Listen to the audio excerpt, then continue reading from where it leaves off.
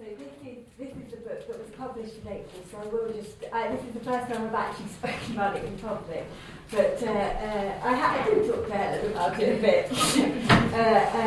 It's called Whiteness, Class and the Legacies of Empire on Home Ground. So there you go, there's, I'll just get that out of the way. So this is complete and utter marketing, which is marvellous. Good opportunity to start trying to do that. So, and thank you to all for the invitation. I've worked with all for closely over the years, and it's lovely, to see him here and happy and all that. It's great.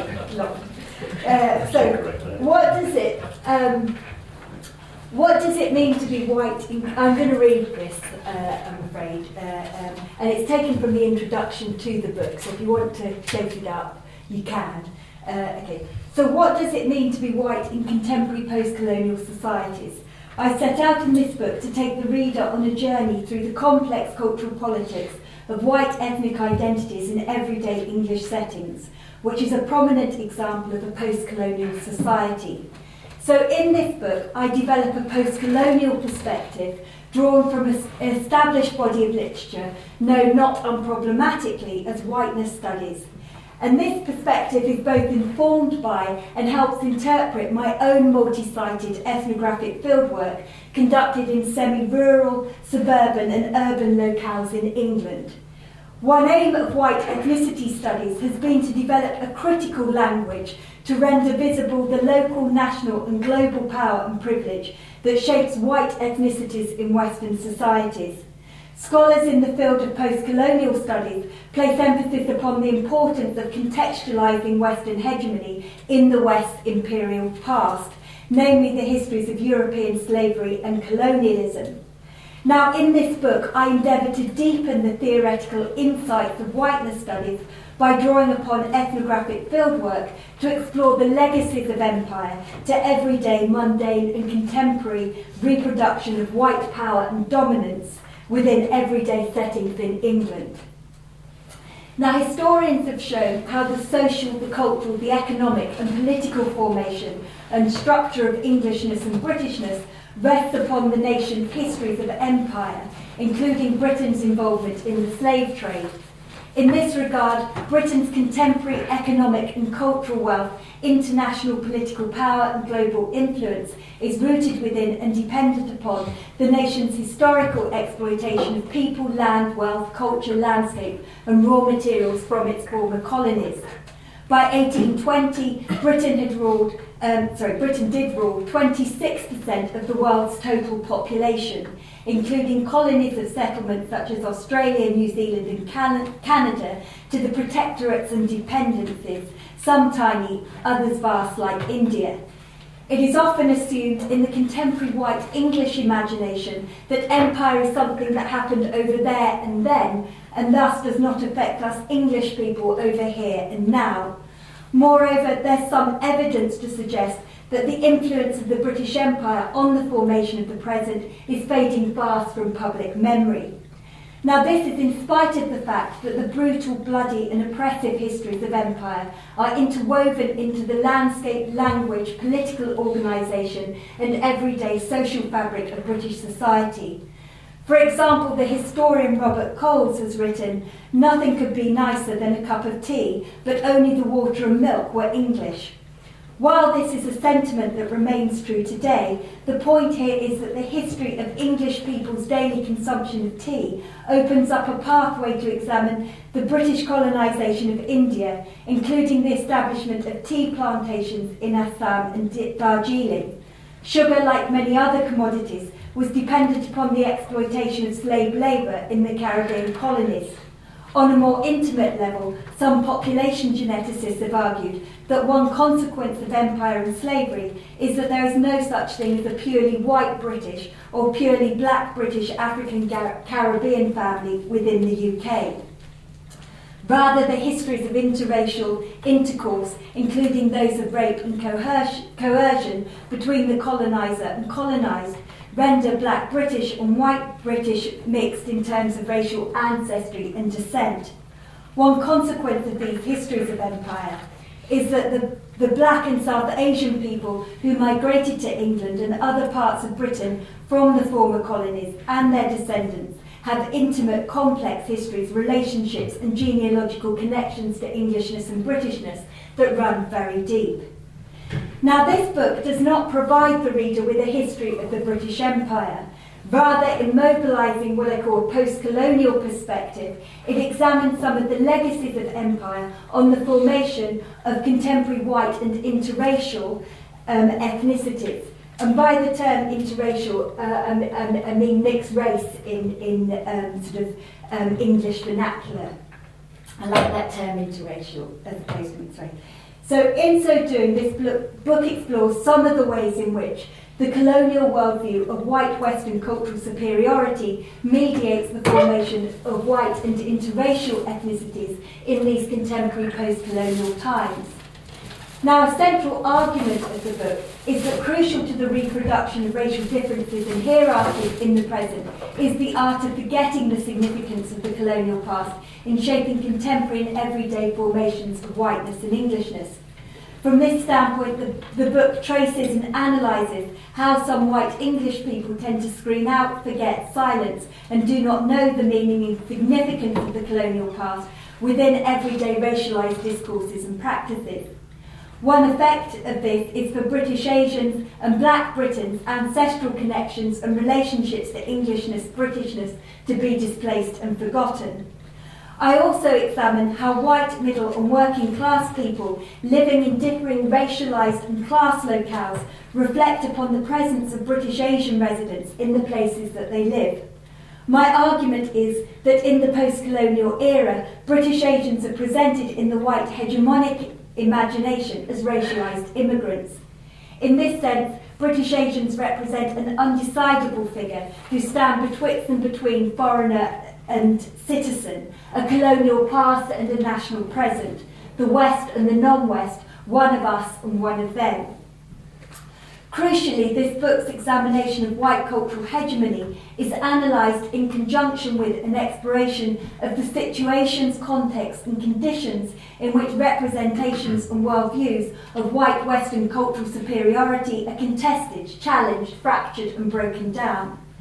Thus, white hegemony is not complete, but allows spaces for questioning, challenging and confrontation of dominant norms and ways of thinking about race, ethnicity and difference in the post-colonial present. In this regard, the book explores how the processes of remembering the slave past mediate the formation of the members of interracial families' ethnicities, which opens up a space for the critical questioning of white power and privilege within English society. In short, this study scrutinises, traces and analyses both the forgetting of the colonial past within white discourses that objectify and other British Asians, as well as the active mobilisation and evocation of slave pasts and histories by the members of interracial families when they think about the formation of their identities in the present. So turning then to the ethnography on which this book is based, it draws on nearly 27 months of multi-sited residential ethnographic fieldwork carried out over 2 separate time periods. My fieldwork was situated in Leicestershire, a provincial region in the East Midlands area of England. The city of Leicester is situated approximately 100 miles north-east of London. Leicester is famous nationally for its British Asian populations, which settled in the city at the time of decolonisation of the British Empire and its aftermath. In stark contrast to the ethnic diversity of the city, the surrounding countryside of Leicestershire is predominantly white in terms of population profile. My work in Leicester and Leicestershire was based on fieldwork then within and across 3 separate research locales and included participant observation and in-depth interviews. In 1997, I conducted 6 months of, it's taken me a bit to write this book, I conducted 6 months of residential fieldwork in Greenville, a suburban village that is situated on the border of the city of Leicester and the countryside of Leicestershire. Immediately after fieldwork in Greenville, I conducted a further 6 months of residential fieldwork in Coalville, a former coal mining town situated in northwest Leicestershire. Greenville's a pseudonym, Coalville is the real name of the town. My field works in these locales studied white people's perceptions of British Asians who lived locally. And the first 3 ethnographic chapters of this book draw upon fieldwork from Greenville and Colville respectively. 2 further ethnographic chapters draw upon 16 months of fieldwork that I conducted between 2002 and 3 in Streetville, a pseudonym, which is an inner city and ethnically diverse area of Leicester. In Streetville, I became actively involved in local community-based politics and interviewed white, black and interracial members of interracial families. So in the white English imagination, the idea of the village and the coal mining town are national symbols of Englishness that are associated with a distinctively white culture and aesthetic, while the contemporary village in the mind represents a white, rural and essentially middle-class ideal of Englishness. The image of the coal mining town in post-industrial England signifies a working class image of nation, which is associated with whiteness. In contrast to the whitened and homogeneous class images associated with the former coal mining town and the village respectively, the inner city signifies a multicultural image of nation that is fragmented by class and ethnicity. One aim of this book is to complicate these national images of Englishness through an exploration of the contemporary salience of these popular images of place, ethnicity, class and nation. And these things, place, ethnicity, class and nation, is central to my theoretical sort of framing. And to do this, I trace everyday configurations of the meaning and constitution of racial, national and class identities within and between the ethnographic field sites of the village, the former coal mining town and the inner city in Leicester and Leicestershire. So in one sense, I've given you now a sort of snapshot, an overview of the whole book and some of its central themes. And I want to step back now and give you a bit more of an insight into the theoretical framing. And then I want to, after I've done that, so if that's really boring, bear with it, because then I'll talk a bit about some of the methodology and the experience of doing this ethnography, which might grab, some more of you, different bits you might key in on. So I want to think now at how we might think about whiteness studies through a post-colonial view. Now, I've already alluded to the ways in which my study of whiteness in Leicestershire draws upon and contributes to a body of interdisciplinary literature entitled White Ethnicity Studies or Whiteness Studies. And forgive me if you know all about this, but I'm going to tell you a bit about them. Scholars in this field of inquiry set out to expose the formation of white ethnic and racial identities. Historically, social science studies in the field of race and ethnicity have focused on the lives of the oppressed, that is, often minorities that are racially and ethnically marked as other by the white majority culture. However, the aim of whiteness studies is to turn the table on this approach by looking head-on at the constitution of white ethnic identity and the reproduction of white people's power. The reason for such an exploration is to illuminate the impact of racism on those who perpetuate it. White power has always been visible to those people that have been enslaved, colonised, subjugated and discriminated against by whites. Whiteness studies builds on this perspective to challenge the idea that matters of race and ethnicity are just black issues. Proponents of whiteness studies contend that it is the invisible and unspoken, unspeakable even, constitution of white ethnicities that facilitates the reproduction of white power and dominance in Western societies. At the collective and institutional level, the everyday this white power is reproduced then in Western societies at the collective and institutional level, as well as in the everyday rhythms of white people's lives. By contrast, those who are defined by the white majority as not white or not white enough speak from particular racialized subject locations that set them apart from the white majority. It follows from this insight that part of the power of whiteness lies in its ability to displace the very nature of its own construction. Thus, this literature sets out to render visible the historical, political, social and cultural construction and constitution of white ethnicities in Western societies. And the effect of this is to contribute to ongoing critiques of racism. Now, as I've already suggested, a key contention of this book is the idea that the very construction of the white Western subject is the legacy of slavery, European expansion and colonialism. And I don't think many people disagree with this, in this field. So most scholars that study the formation of white ethnicities in the West would agree with this. But yet I'm sort of arguing, maybe a bit cheekily, that little critical attention has been given by these scholars to the legacies of empire upon the formation of contemporary white ethnicities. The effect of this is for the significance of the colonial past on the formation of contemporary white ethnicities to be conceived only superficially or sometimes just ignored. Now, notwithstanding this oversight within white ethnicities, there are, of course, exceptions. Make a claim and say that there are people who do this, of course. And I'm thinking here, I've been particularly influenced by the work of Georgie Wimmis on the Invisible Empire in East London, and Caroline Knowles' work on the legacies of empire in Devon. Now, but the approach that I take in this book in making these connections between the past and the present closely follows Ruth Frankenberg's work on the role and place of the colonial in the formation of contemporary American social life. And so it's to the details of her study that I'm now going to elaborate. In her profoundly important book, White Women, Race Matters, Frankenberg sets out to examine how race shapes the lives of white, middle and working class American women who self-identify as feminists. Central to Frankenberg's thesis is her argument that there are close ties in the US between racist and colonial discourses, as well as between colonial and post-colonial constructions of whiteness and Westerness. At the heart of European imperialism was ways of knowing those colonised that were supported in the 19th century by academic disciplines such as anthropology, geography, linguistics and history.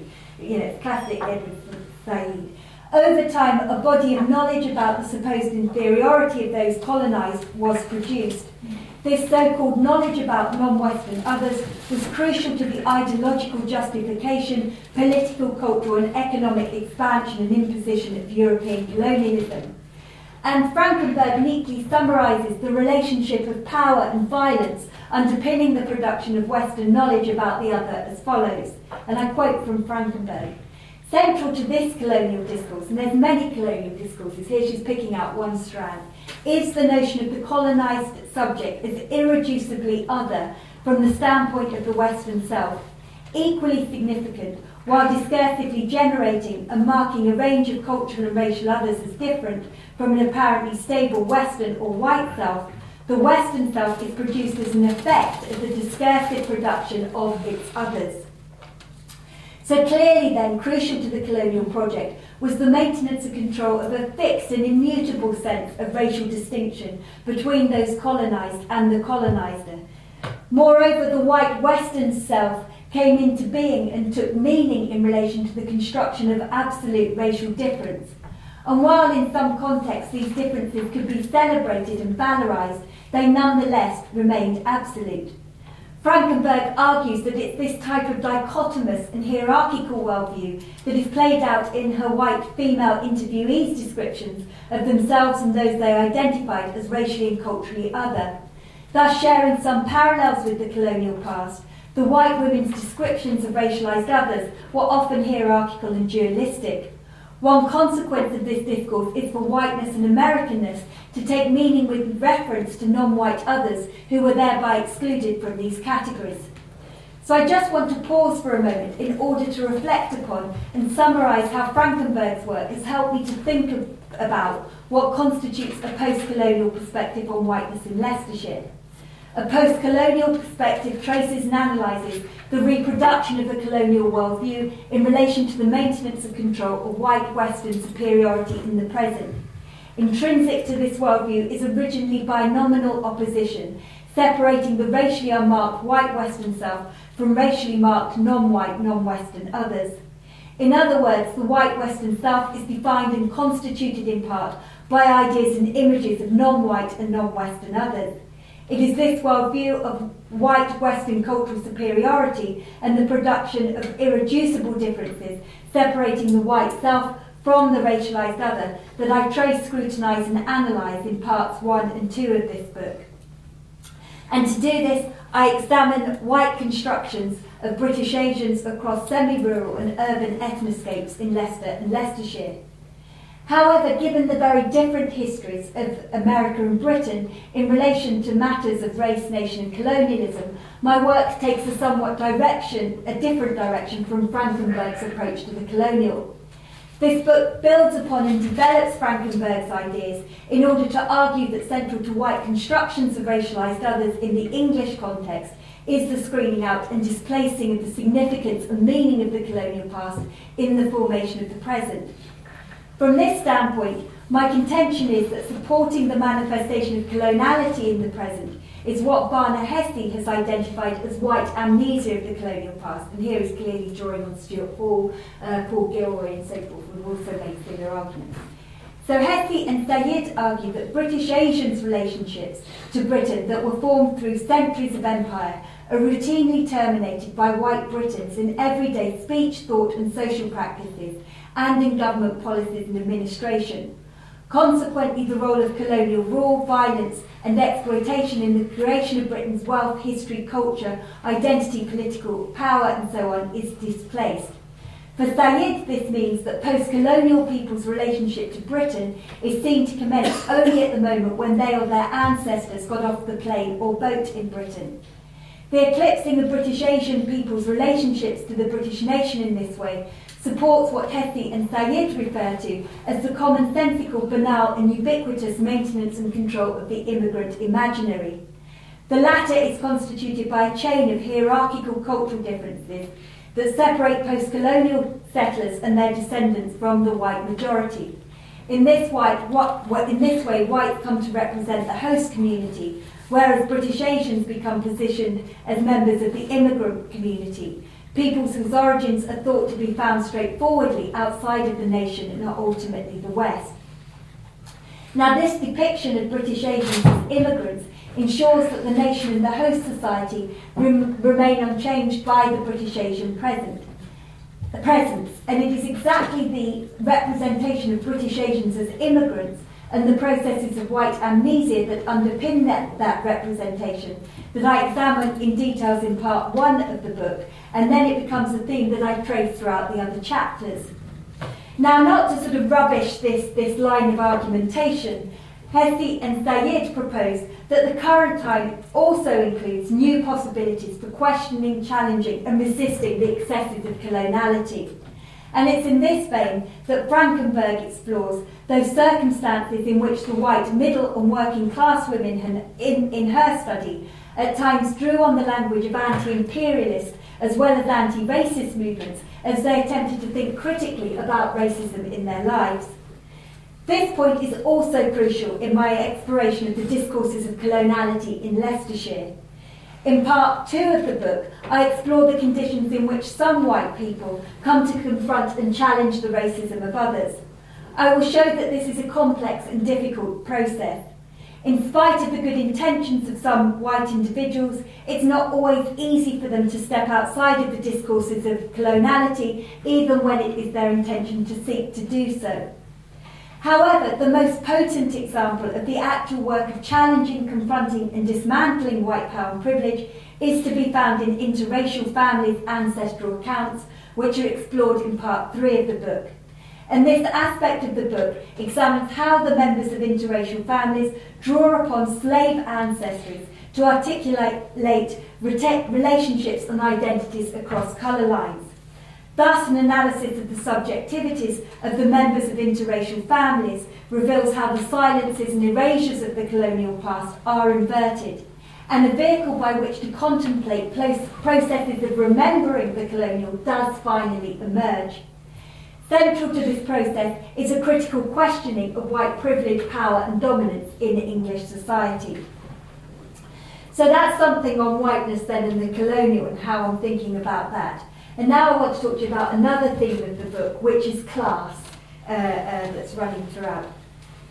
So central to my examination of whiteness is an exploration of the way in which white ethnicities are entwined and embedded in class distinctions and inequalities. In this way, racial and class distinctions and identities become inscribed within and are co-constituting of each other.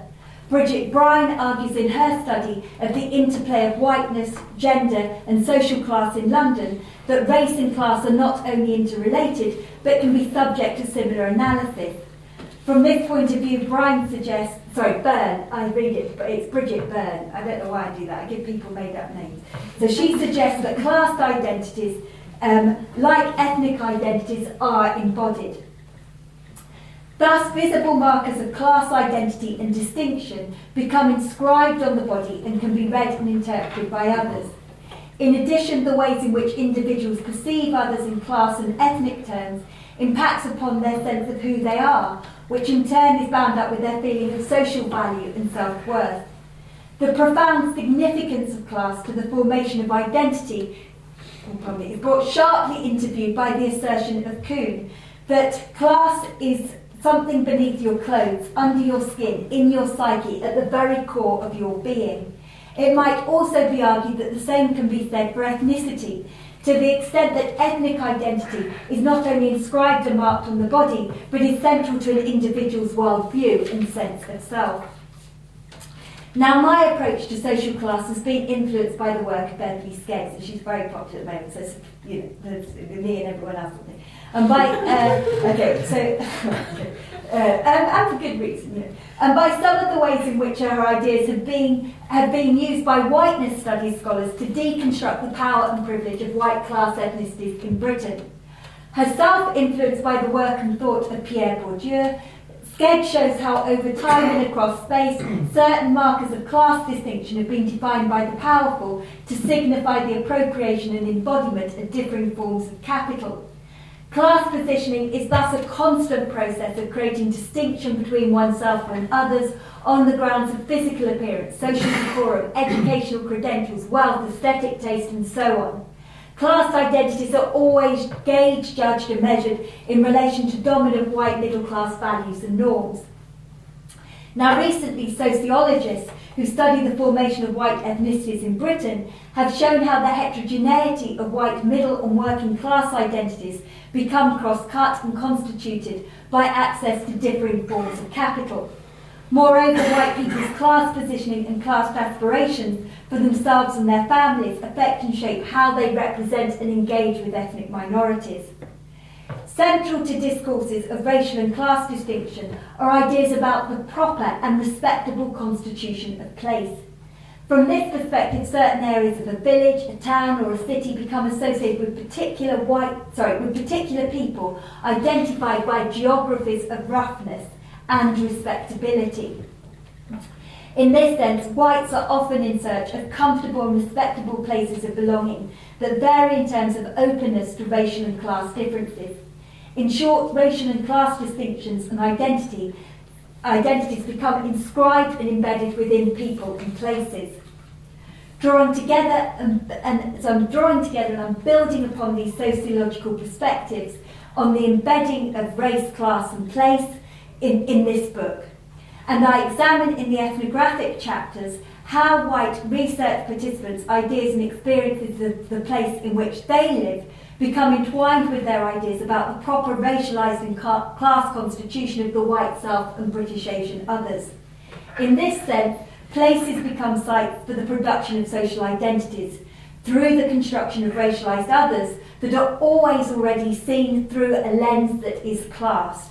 In short, everyday constructions of the white South and British Asian others are simultaneously raced, classed and placed. Now, although scholars in the field of whiteness studies in Britain have drawn attention to and analysed the class constitution of white identities and racisms, more often than not, it's the white working classes that have been the subject of analysis.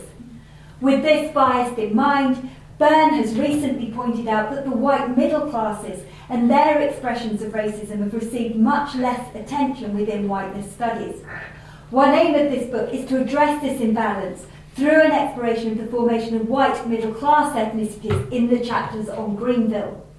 Furthermore, my focus upon the formation of white working class racialised discourses in Colville and Streetville respectively combined with my study of Greenville, provides a comparative insight into how both the middle and working class whites living in distinct places engage with race and difference. In this way, this book provides a comparative, multi-sided ethnographic account of the co-constitution of whiteness, social class and place within and across semi-rural and urban locales in England. Indeed, this book's comparative approach to the formation of white-classed ethnicities challenges the assumption within both academic and popular circles that the white middle classes are better in Britain at doing multiculturalism and at being multicultural than the white working classes. This assumption is based on the idea that white middle class people have to some extent cultivated cosmopolitan, mobile and global lifestyles that embrace cultural differences in a way that working class people have not.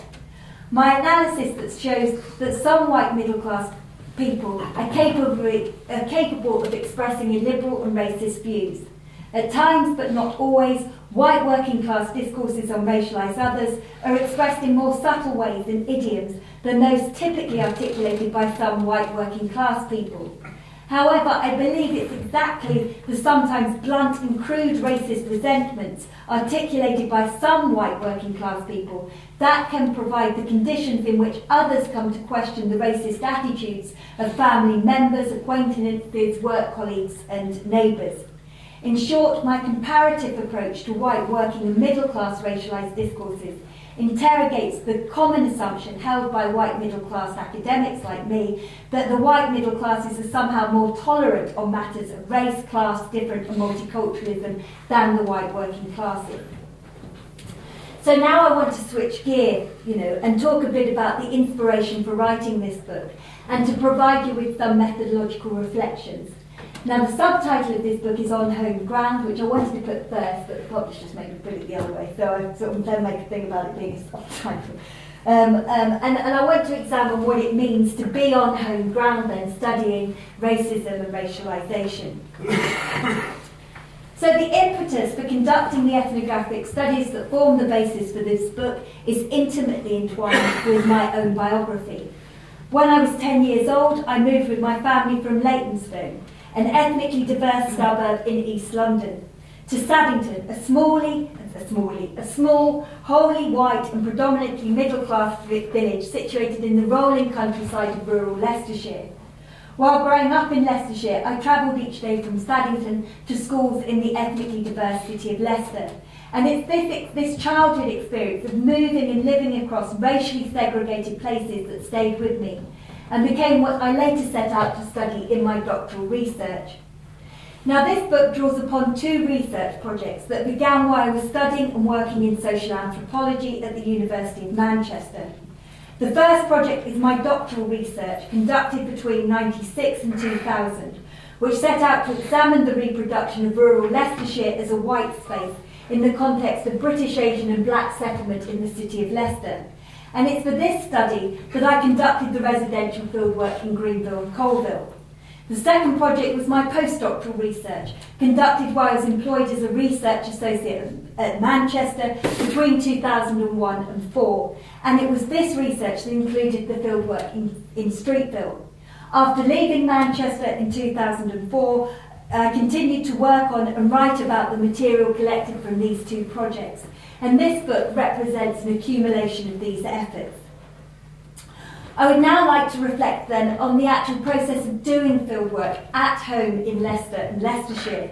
My aim is to render explicit some of the ways in which my white racial identity and ethnicity work to shape the fieldwork relationships and knowledge upon which this book is based. Les Back insists that the ethnographic study of whiteness must not lapse into the reproduction of bourgeois caricatures of white racists. Thinking about this problem, he is reminded of Clifford Geertz's insight that anthropologists should be wary of not only seeing the problem of otherness in distant cultures, but also in their own. From this point of view, Back advocates that it would be misguided to render the racist into another other. In order to avoid this, he suggests social scientists must open themselves up to the possibility of identifying with and seeing a part of oneself in the racist other.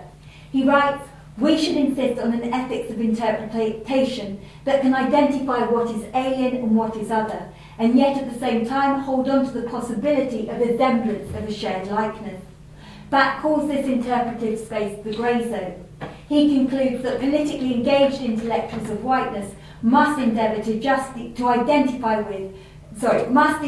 identify just what is familiar and what is alien. Now, I find this notion of grey zone useful to explain and characterise my fieldwork relationships in Leicester and Leicestershire. At times during the fieldwork, I identified with the people with whom I worked, and thus felt a sense of familiarity and connection with them. At other times, I felt my co-conversationalists were unfamiliar, and their views were alien to me. In fact, the notion, trope and image of home provides a useful way of conveying this sense of familiarity and distance with the people that I came to know and work with. On the one hand, in the popular English imagination, home is a warm place of intimacy, love, comfort, identification and belonging. In this regard, home can refer to one's family, the place in which one grew up and or now lives, the street, town, village, neighbourhood and nation to which one feels a sense of belonging, connection and identification. On the other hand, this warm image of home and belonging is dependent upon the construction of a boundary between those who belong to the home place and those who do not. In this sense, the very idea of home is dependent upon the construction of outsiders that do not belong. Indeed, it's the idea of Britain being a home set apart from its empire and the people who live there that informed the imperial project. In this vein, Catherine Hall and Sonia Rose write, "Home kept the other peoples of the empire at a distance. Their strange climates, fruits and vegetables and peoples of colour were living in places that were incommensurable." The irony is that the imperial British home was constituted to a great extent by material and economic comforts, such as consumables and raw materials, including pineapples, bananas, sugar, tea, coffee, cotton, silk, tobacco, and many other goods that came from colonial exploits. My point here is that there are parallels between the inclusivity and exclusivity embodied in the notion of home and the familiarity and distance intrinsic to the grey zone. And it's with all these ideas in mind, then, that I'm going to attempt to provide some details of the way in which I felt both familiar and alienated at home and abroad during my fieldwork in Leicestershire. When I did the fieldwork in Greenville and Colville, I was 24 years of age, a university postgraduate student, and lived on a grant of about £6,000 a year. When I conducted the fieldwork in Streetville, I was 30 years old, employed by the University of Manchester as a research associate on a salary of approximately £20,000 a year, and I had a PhD. This difference in my age, my academic status and income had an effect on my fieldwork relationships and my sense of belonging and not belonging to the places in which I lived and worked. In practical terms, I was able to afford to rent a flat on my own in Streetville, while in Greenville and Colville I took lodgings with white families. My experience of being a lodger in Greenville was lonely and isolating. I lived with a woman and her teenage daughter. For all sorts of reasons, some of which are discussed in the book, the mother and the daughter did not make me feel welcome or at home. I therefore spent the time I was at their home in my room and away from the family. In contrast, while in Colville, I lived with two young white women who were sisters and a similar age to me at the time. We quickly became good friends and they made me feel at home in their home. We often socialised together in the evenings in local pubs and clubs. The sisters also introduced me to their friends who lived locally, which provided an impetus for my focus on the views of young white adults in the region. In Greenville, my white middle-class identity was the norm and so went unnoticed, explicitly unnoticed. People probably noticed, but they didn't tell me they noticed, with whom I lived and worked and who I interviewed. In Colville, my class identity became marked by my housemates in humorous ways. I had a funny but interesting job, was depicted as a clever student, and spoke with a posh accent that was emphasised by my repeated use of the words lovely and oh definitely. Having the ability to afford to live on my own in a flat that I called home in Streetville was necessary for my acquisition of the credentials needed to join a local residents and tenants association. and it's my participation in this local neighbourhood network that forms the basis for Chapter 5 of this book. So in short then, my shifting academic status, aspects of my personal identity influenced and shaped my research experiences over time and across place, and has definitely influenced my analysis. So despite these shifting positionalities, central to my relationships with my white and interracial research participants from Colville, Greenville and Streetville was the building of connections, identification and rapport. This sense of connection was necessary for people to share with me the details of their lives and to open up about their views on issues of race and identity. In other words, I came to believe in and practice one of the central methodological tenets of social anthropology, namely the building of relationships with people in the context of fieldwork is necessary for anthropologists to enter into the worldviews of their research participants. At times this process could be very rewarding. I became good friends with some research participants. I felt at home in their company and formed relationships that continued beyond the fieldwork period. Moreover, I successfully managed to build a good rapport with those white and interracial people I met only once or twice in the context of an interview. Crucial to this rapport was my identification with my co-conversationalists. On one level, this was pretty easy and straightforward. I was able to draw upon aspects of my biography and upbringing in Leicestershire to create a sense of personal identification with the people I interviewed and shared an experience of place. In this way, my white identity means that I have the privilege to claim belonging to Leicestershire and thus call this region of England my home. It was this privilege, dependent in part upon my white identity, that I exploited in my fieldwork relationships. In short, I repeatedly emphasised and demonstrated to white and interracial research participants how I was at home in Leicester and Leicestershire. Nonetheless, I also found this sense of connection and recognition with some of my white co-conversationalists deeply troubling. At times in the interviews with white research participants, they articulated what I considered to be racist views. In these instances, I knew that my whiteness was taken as a sign I would automatically agree with their views on race. And it's probably a bit more, when you write this stuff and then you read it again, you think, yeah, it's probably a bit more going on there. My unease with these situations was compounded by my repeated failure to confront and challenge racism on the spot. It was not clear to me what to say to challenge such views effectively, and any such challenges would also have endangered the relationships of trust I'd built up, in some cases, over time. Moreover, I didn't want to truncate and silence my white co-conversationalist ideas on race, ethnicity, belonging and difference, because this is what I'd set out to study.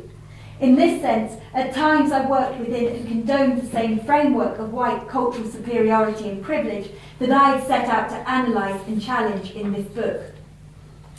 From this standpoint, the ethnographic material that forms the core of this book is dependent and exploitative upon my white racial identity on two fronts.